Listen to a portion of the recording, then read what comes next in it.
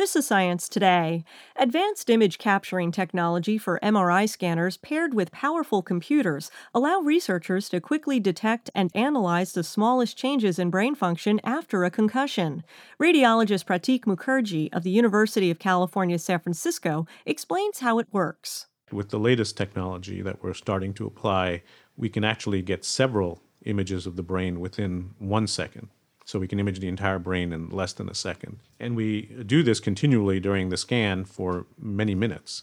So we're getting thousands, even tens of thousands of images of the brain, which are snapshots over time of function in the brain and the way different brain regions are connected to each other. In the late 1990s, it used to take the whole day to process much smaller amounts of data with the best computers scientists had at the time. And now we can do the statistics within seconds. So as we're doing the scan, we can start getting the information we need. For Science Today, I'm Larissa Brannon.